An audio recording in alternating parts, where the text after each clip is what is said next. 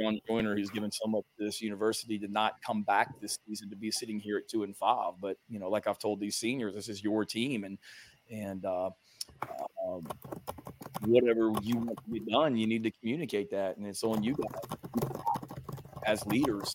And now, what are you going to do with it? And I've seen great signs of that with those guys communicating with one another, throughout the week, at practice, with their work ethic, things like that as well. So like I've told you guys all along, we got great young men in this program. And if I felt – it'd be one thing if I woke up on Sunday mornings, or you really don't wake up because you hardly sleep on Saturday night after a loss, but when I get out of bed and come into the facility, if I came in here like, oh, God, like I got to go deal with these guys again today. That's not the way I feel. Like even after a brutal loss on Saturday, gut-wrenching loss the Saturday before, I come in here on Sunday and I can't wait for the players to come into the building at 3:00 on Sundays and be around them. All right. This is the GamecockScoop.com podcast, the official podcast of GamecockScoop.com on Rivals. I'm Caleb, joined by Alan. That was Shane Beamer, trying to keep the vibes good when the vibes are not necessarily good right now. So South Carolina is sitting at 2-5. They have a tough road matchup, probably third toughest road matchup of the season. I don't know. They've had a lot of tough road matchups, which is why they're 2-5. And got to go to Kyle Field. They do catch a break with it being 11 a.m. local time, 12 Eastern. So maybe the crowd doesn't play quite as much of a factor. We'll kind of break down that game throughout the podcast today, and some other news about why the vibes aren't necessarily good, including a freshman defensive lineman who apparently is no longer with the program, which we learned about yesterday. And maybe there's the slightest rumbling that Dylan Stewart is like at least looking around. I wouldn't say that I would project him to go anywhere else or anything like that yet, but you can't blame him considering his offer list and considering how the season's gone thus far to at least make sure. And I guess that's all I'll put there. Let's start with the news yesterday that came out that freshman defensive lineman Xzavier McLeod is no longer with the program. And then we can get into some of the Texas A&M week stuff. I'm trying to think. So, we put some stuff on the forum about it yesterday. We put the article out whenever it came out, and we got it confirmed. And the response was kind of like, "That's vague." And I'm like, "Well, yeah, we're reporters. We're going with the facts here." And that's the way that we always try to handle these sorts of things when there's a lot of different conflicting information out there. I'm sure some of you saw on Twitter yesterday that his McLeod's parents both kind of defended him, and as you would expect from someone's parents, and tried to explain basically, I guess, that he didn't like his playing time situation and he was about to burn his red shirt if he played a fifth game, and that played into his decision. I will say, asking around, talking to other people and stuff, the university probably has their own story on it, which, if they want to officially share, they can officially share at a later time, and we will report on that as well. When we look at the facts of the situation, he had played 4 games. That's how many games you get as a freshman before you burn that red shirt. And we had just talked about this before. He had only played about 30 snaps. So maybe a little frustration and burning the red shirt, but for what, sort of. I don't know. I don't think it's really necessarily our job to try to speculate on what happened or why, but we can talk about the fallout. And the truth of the matter is it's a in-state 4-star defensive lineman that, kind of was all in on South Carolina throughout the process, had some other options, obviously, and chose South Carolina over them. And we've just talked last week about how crucial it's going to be to kind of hold this team together, hold this 2024 incoming recruiting class together. If you want to view this 2023 season as just a speed bump along the way versus the beginning of the end or whatever. I don't think that this means that this is the beginning of the end, but it's certainly not a good sign. So what was your take, I guess, as you were digesting what we're able to talk about surrounding the Xzavier McLeod situation yesterday? Yeah, I think the 30 snaps in 4 games is kind of the number that jumps out to me. I mean, this is a team that, Shane Beamer has talked about. His messaging has been pretty consistent since August. That we're going to play a lot of freshmen. We're going to play a lot of freshmen everywhere. Nick Harbor, Tyshawn Russell, Jalen Kilgore, Judge Collier, all these guys are playing a lot. Tree Babalade, Trovan Baugh, and that's McLeod. In theory, if you want to go by recruiting ratings and stars, was rated higher than pretty much all those guys except Nick Harbor.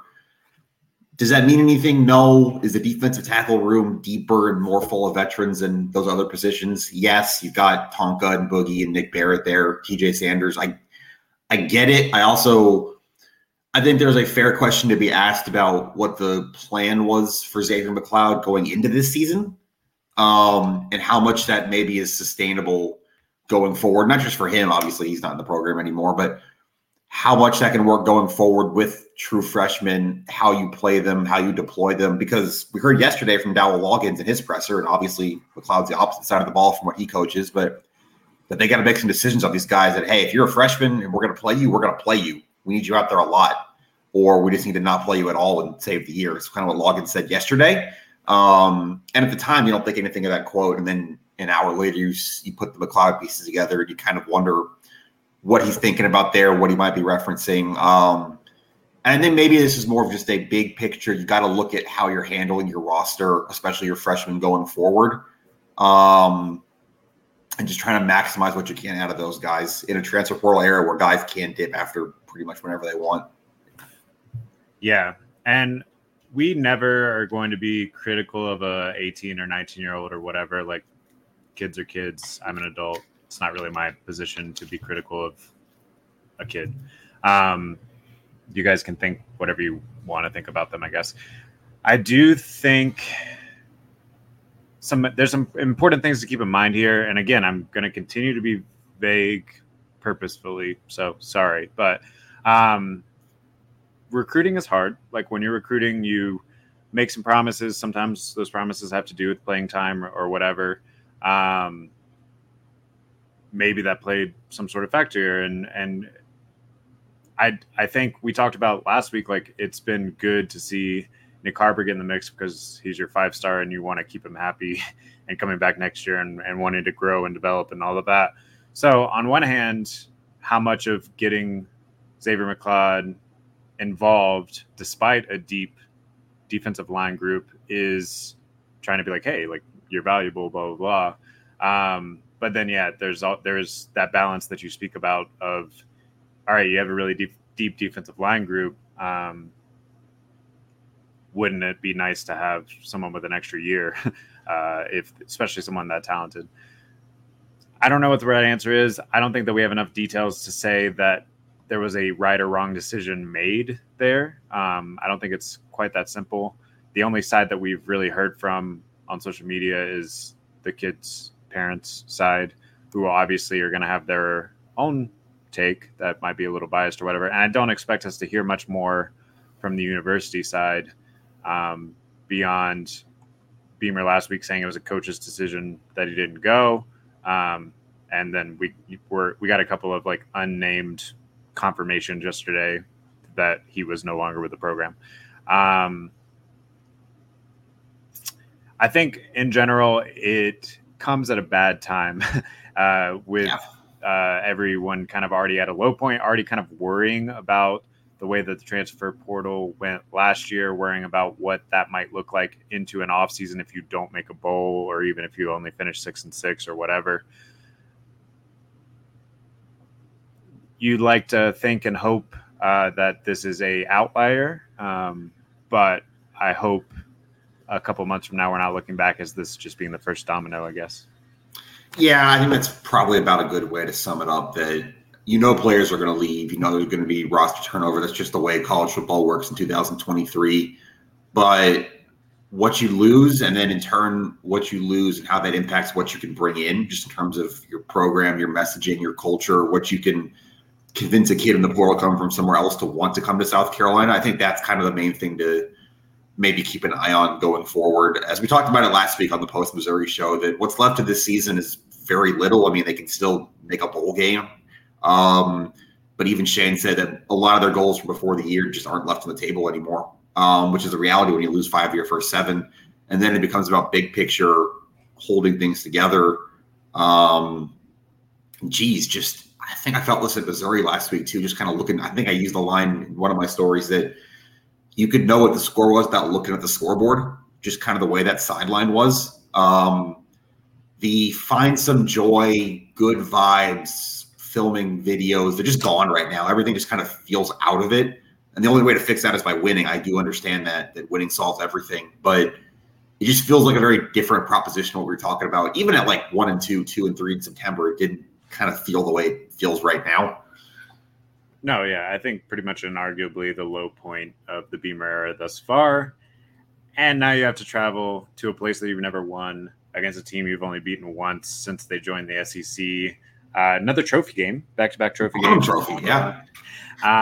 And their strength, their defensive front, plays perfectly into your greatest weakness. I believe Spencer was talking about, and you just brought up the attitudes thing. He's talking about how, Beamer, was talking about how Spencer Rattler's attitude has been really good despite all the challenges this year, which I believe. I mean, he's still playing his way into an NFL opportunity, I think, with the way that he's played this year.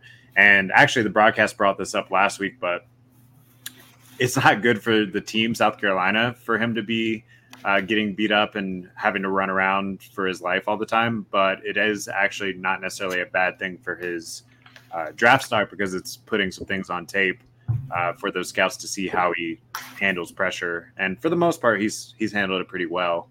But yeah, how do we project, I guess, Texas A&M's very talented defensive front, which pretty much everyone talked about in the press conferences this week, and South Carolina's triage unit at offensive line?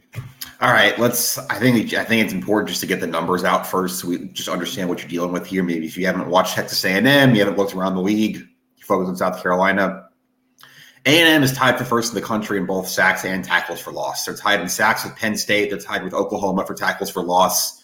Dowell Loggins said yesterday, this is the best defensive front we're going to face all year. That obviously includes Georgia. That includes Tennessee. That includes North Carolina, who sacked Spencer, I think, 9 times. So that's kind of what you're up against here. And I think, obviously, you're going to do what you're going to do. You're not going to throw your whole playbook out in week 9.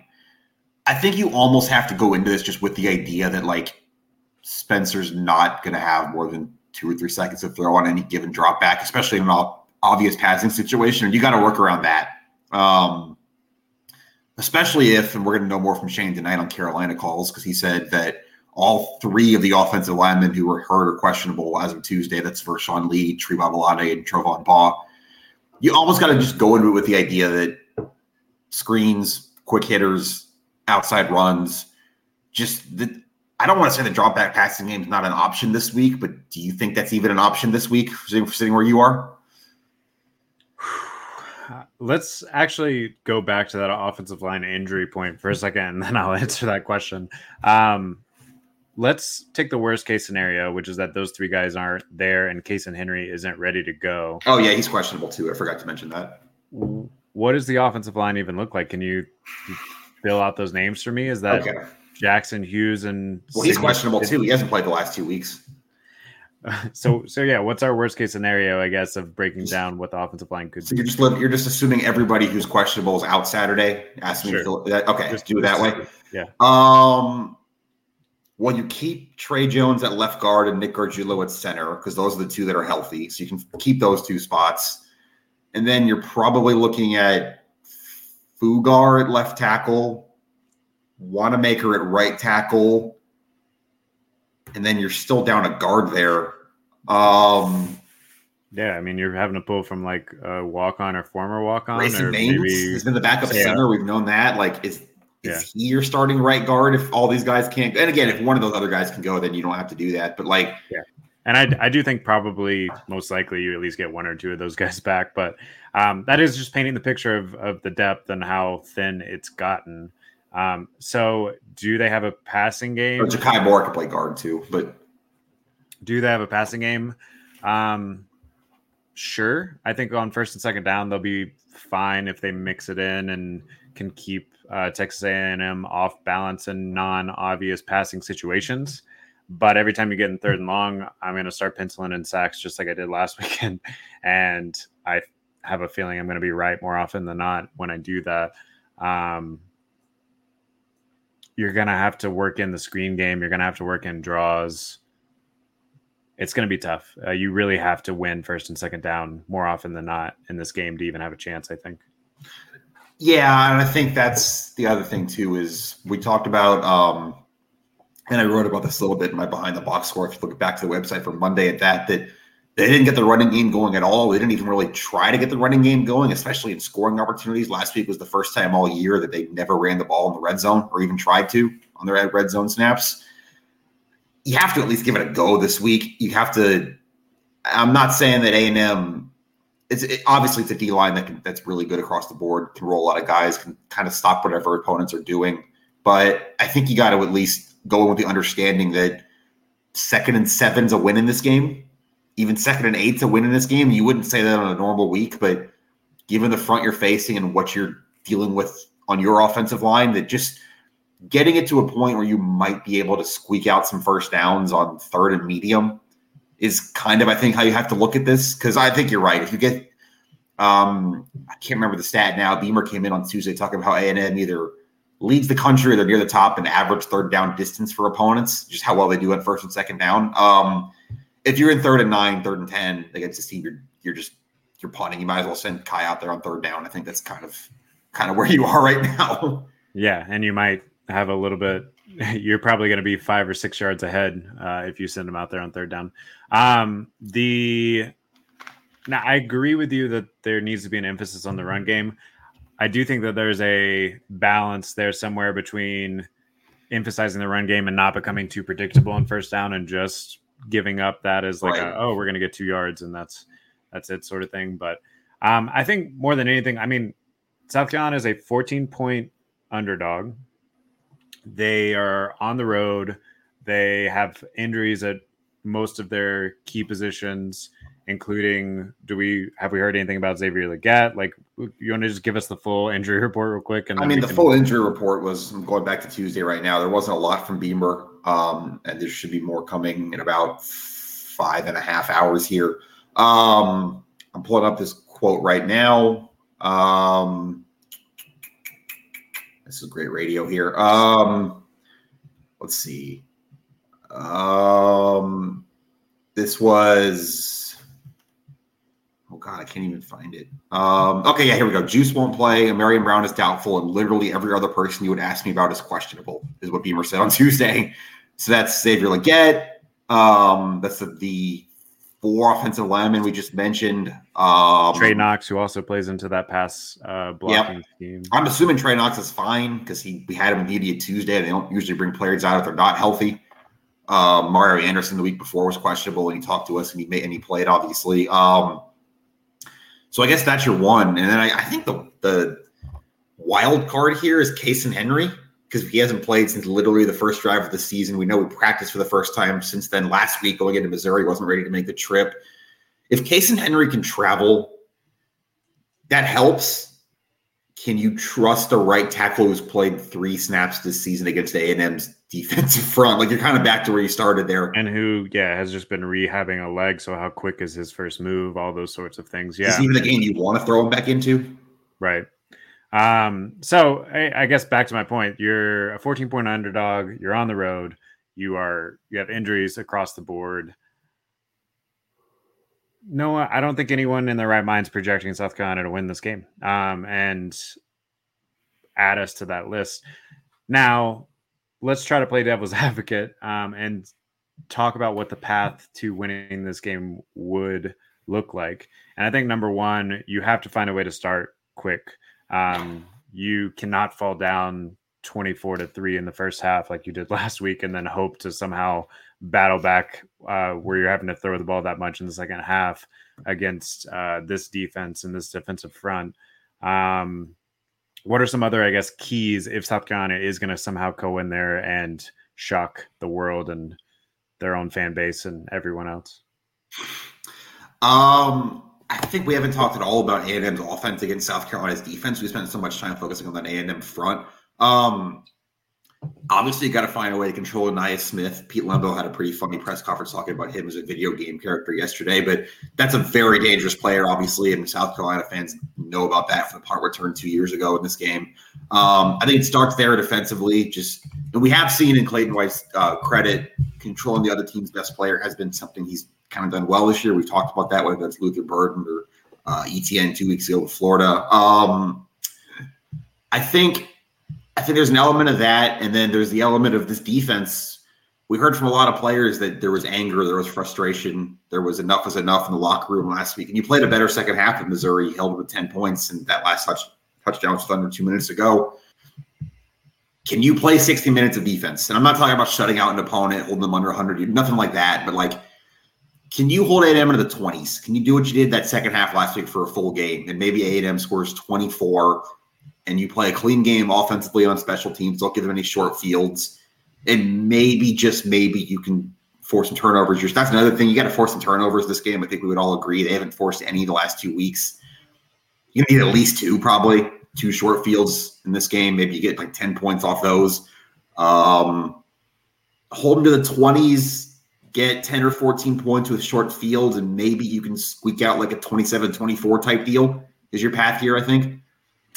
Yeah, so when we look at their losses, they lost to Miami 48-33. That feels like a bit of an outlier.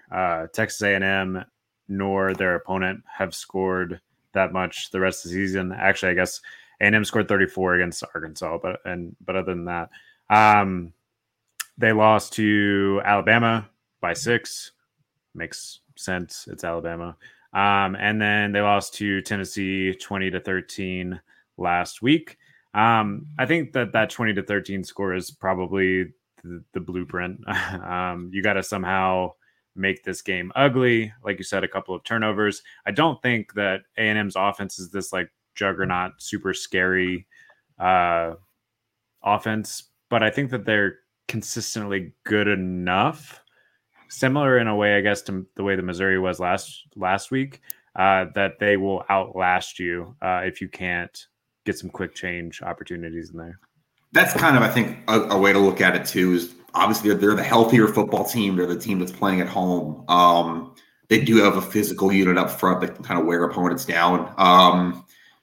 And there is a certain element of it too. I think this does kind of, I'm not trying to take credit away, what you saw in that second half last week of Missouri just kind of understanding South Carolina couldn't move the ball, powering down on offense, trying not to make a mistake, don't give up short fields.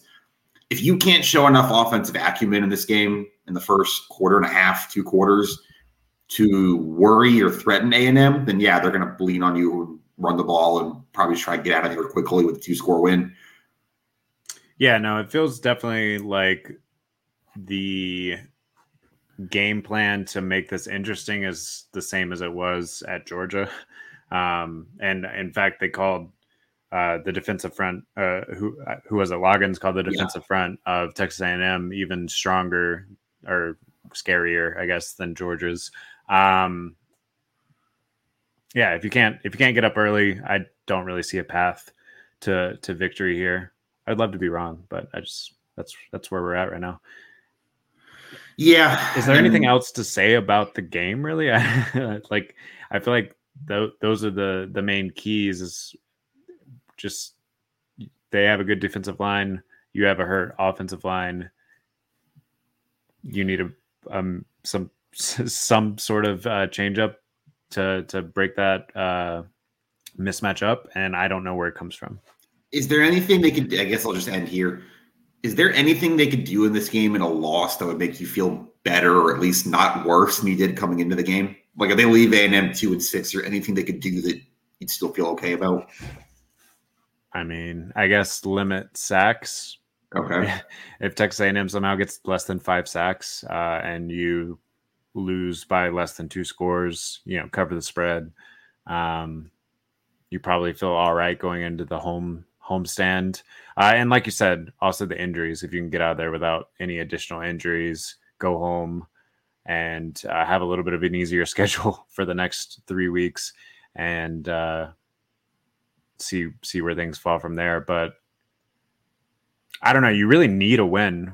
It's just hard to predict that. But when you think about the prospect of winning 4 straight, even though they are at home, and even though it is an easier part of your schedule to get to a bowl, it'd be really nice to have one in your pocket for sure. Yeah, I guess that you want to end on a positive before we go to some other stuff.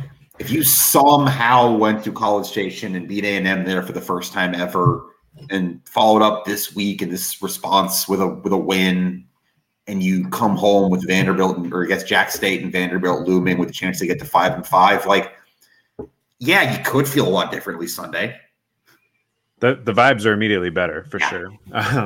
So we will be back on Sunday or Monday to talk about this game, but we're not done yet. Don't run away. Let's talk a little bit about basketball. So the men's and women's 2023-24 basketball seasons have officially sort of kicked off. They've each had an exhibition. They had a kickoff event on last night. The men's team did.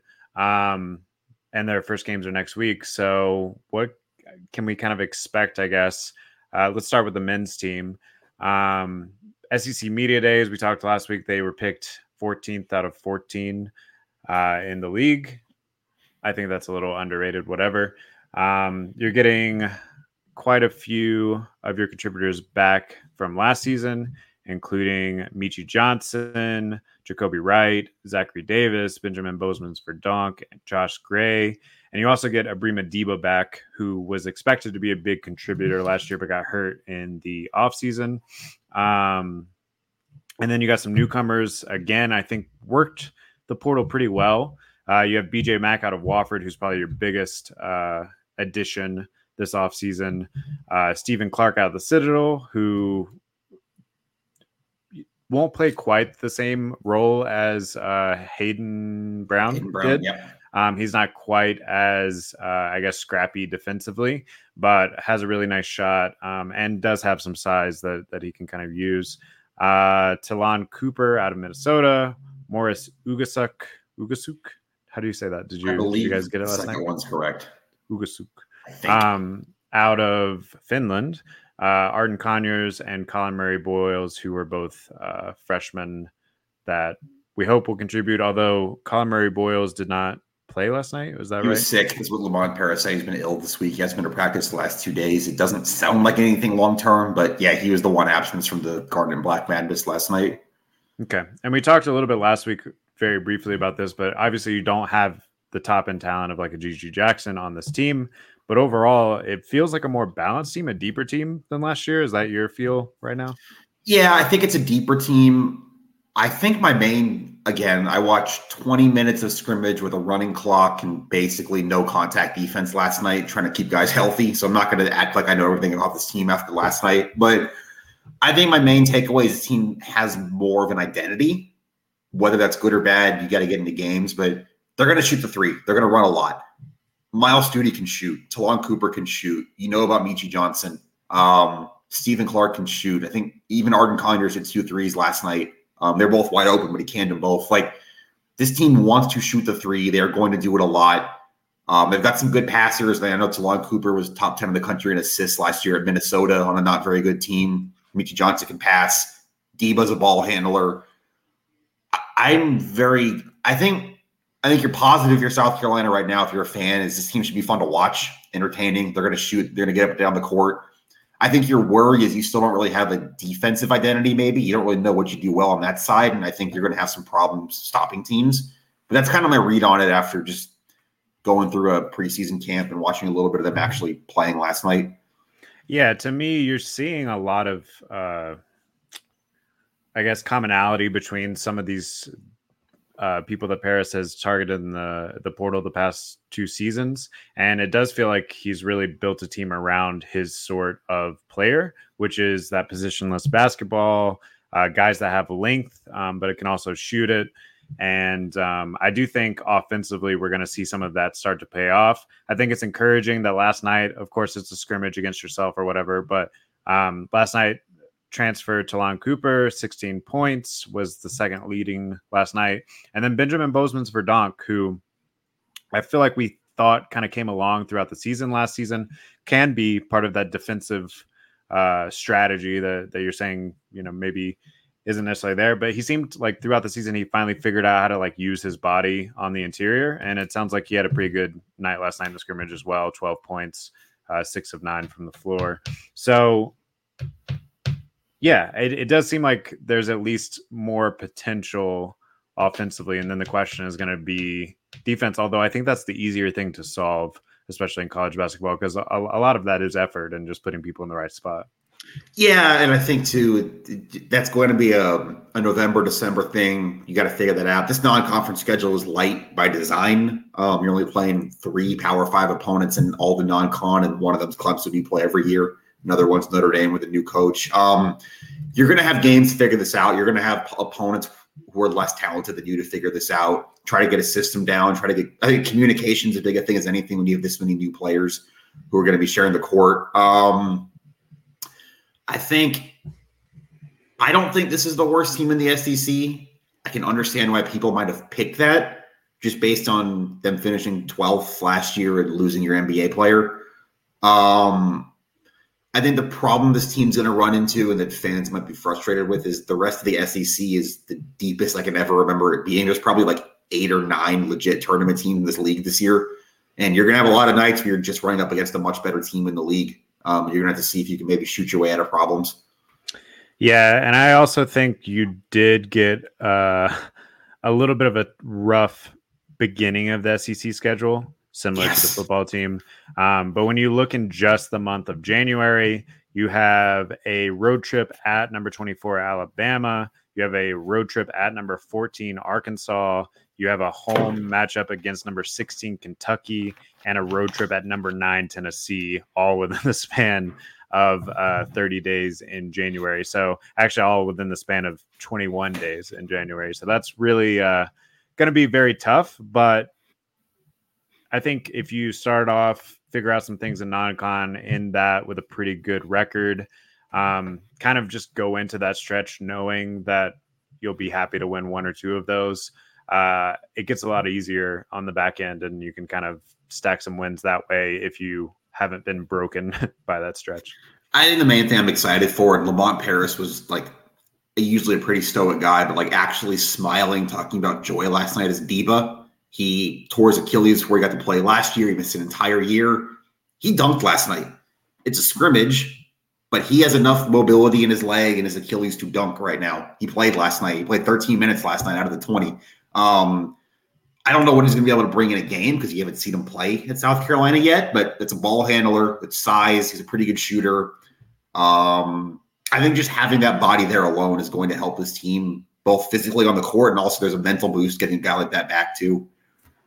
Yeah, personally, he was the person that I was most excited about in the transfer portal last season that we didn't get to, and obviously we didn't get to see how that worked out, but he feels like someone that very much fits into the role that Paris has said he's looking for. Lengthy, can shoot it at multiple angles. Yeah. And like you said, he's a distributor of the ball as well. So really excited to see how all of that plays out. Obviously, we will have full coverage. What is it next week when the first game is? They play an exhibition against Wofford. It's like a charity thing for Maui next Wednesday, and then the opener is Monday the 6th. Also, did you see the video? I mean, I took it. Some other people did too. Of Zach Davis's winning dunk in the dunk contest last night. I missed it. What did he do? They did an alley-oop. Michi Johnson went about halfway up the stands and threw an alley-oop from about 10 rows up, and Zach Davis dunked it off the bounce. Well, yeah, maybe we'll see some of that. And then obviously on the women's side, expectations are high as they are every year. I believe they did not get picked to win the SEC this year, though. Second, behind the defending national champs, LSU. Which fair. They added, as we talked about a little bit last week, they added Malaysia Fulwiley, who was a very highly rated freshman or recruit, and now a freshman. And she brings an element that's a little bit different than pretty much anyone on the team had last year. She is very good at shooting the three. Maybe you've gotten your own sort of Caitlin Clark, I guess, to. I mean, obviously you can't crown her quite to that level yet, but that's what you hope that she can develop into. Another schedule that starts off pretty tough. So you got a road well, technically you're the home team, but it's a road matchup in Paris next Monday next Monday the 6th. Yeah. Mondays. The 6th against Notre Dame. And then right after that, you have another ranked matchup at home against Maryland on the 12th before you get into Clemson and some more easier games for the next few weeks. How are you feeling about this squad thus far? I know, did you go to the media day that they had last week, or? I was not at the exhibition they played against Rutgers. Yeah. I was at the first practice media they did a couple weeks ago. I think the main thing I would just say for people who are looking at this team, this is going to take a little bit of time, but this team is still really, really, really talented. It's going to be weird looking out there and you're replacing all 5 starters. They're going to have to figure out who their best lineup is, kind of how they want to play things, how they want to rotate players. I think, and the non-con is challenging on purpose for that reason. I mean, you mentioned Notre Dame and Maryland, but they're also doing a tobacco road trip. They're going to UNC and Duke in the same week. I think they have 8 or 9 tournament teams on the non-conference schedule from last year. I'm just going to go ahead and tell you guys now, this team's not going undefeated again. They were going to lose a game at some point in the regular season. It's just not realistic to do that 2 years in a row. That's going to happen, and no, the sky's not going to fall when it does. I just wanted to get that out there now. This is still a top 5 team in my estimation. This is still a Final Four contender in my estimation. I think you're going to see more balance offensively. You're going to see still the inside stuff with Cardoso back. Sakima Walker, the transfers are big. I think Ashford Watkins took a step. And then you're still going to see more than outside shooting. You're talking about Fulwiley. Tahina Pau is a legitimate WNBA first-round prospect, and she's here to shoot the three. She did that well at Oregon. I think it's going to be a more balanced offense, but it's going to take some time to figure out what they do well. Kind of the same as the men's team, how they communicate defensively with so many new players. And they're probably going to get bumped at least once in non-con. And when it happens, the sky's not going to fall, I promise.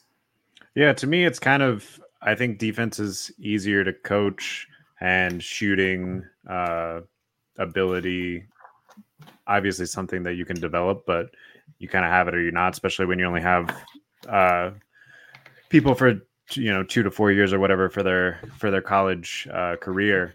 I don't think that this team's going to be quite as dominant defensively, but I think that that's something that can develop. And also in the exhibition game that they played last week, they held Rutgers to like 15 first half points or whatever. So it's going to be fine.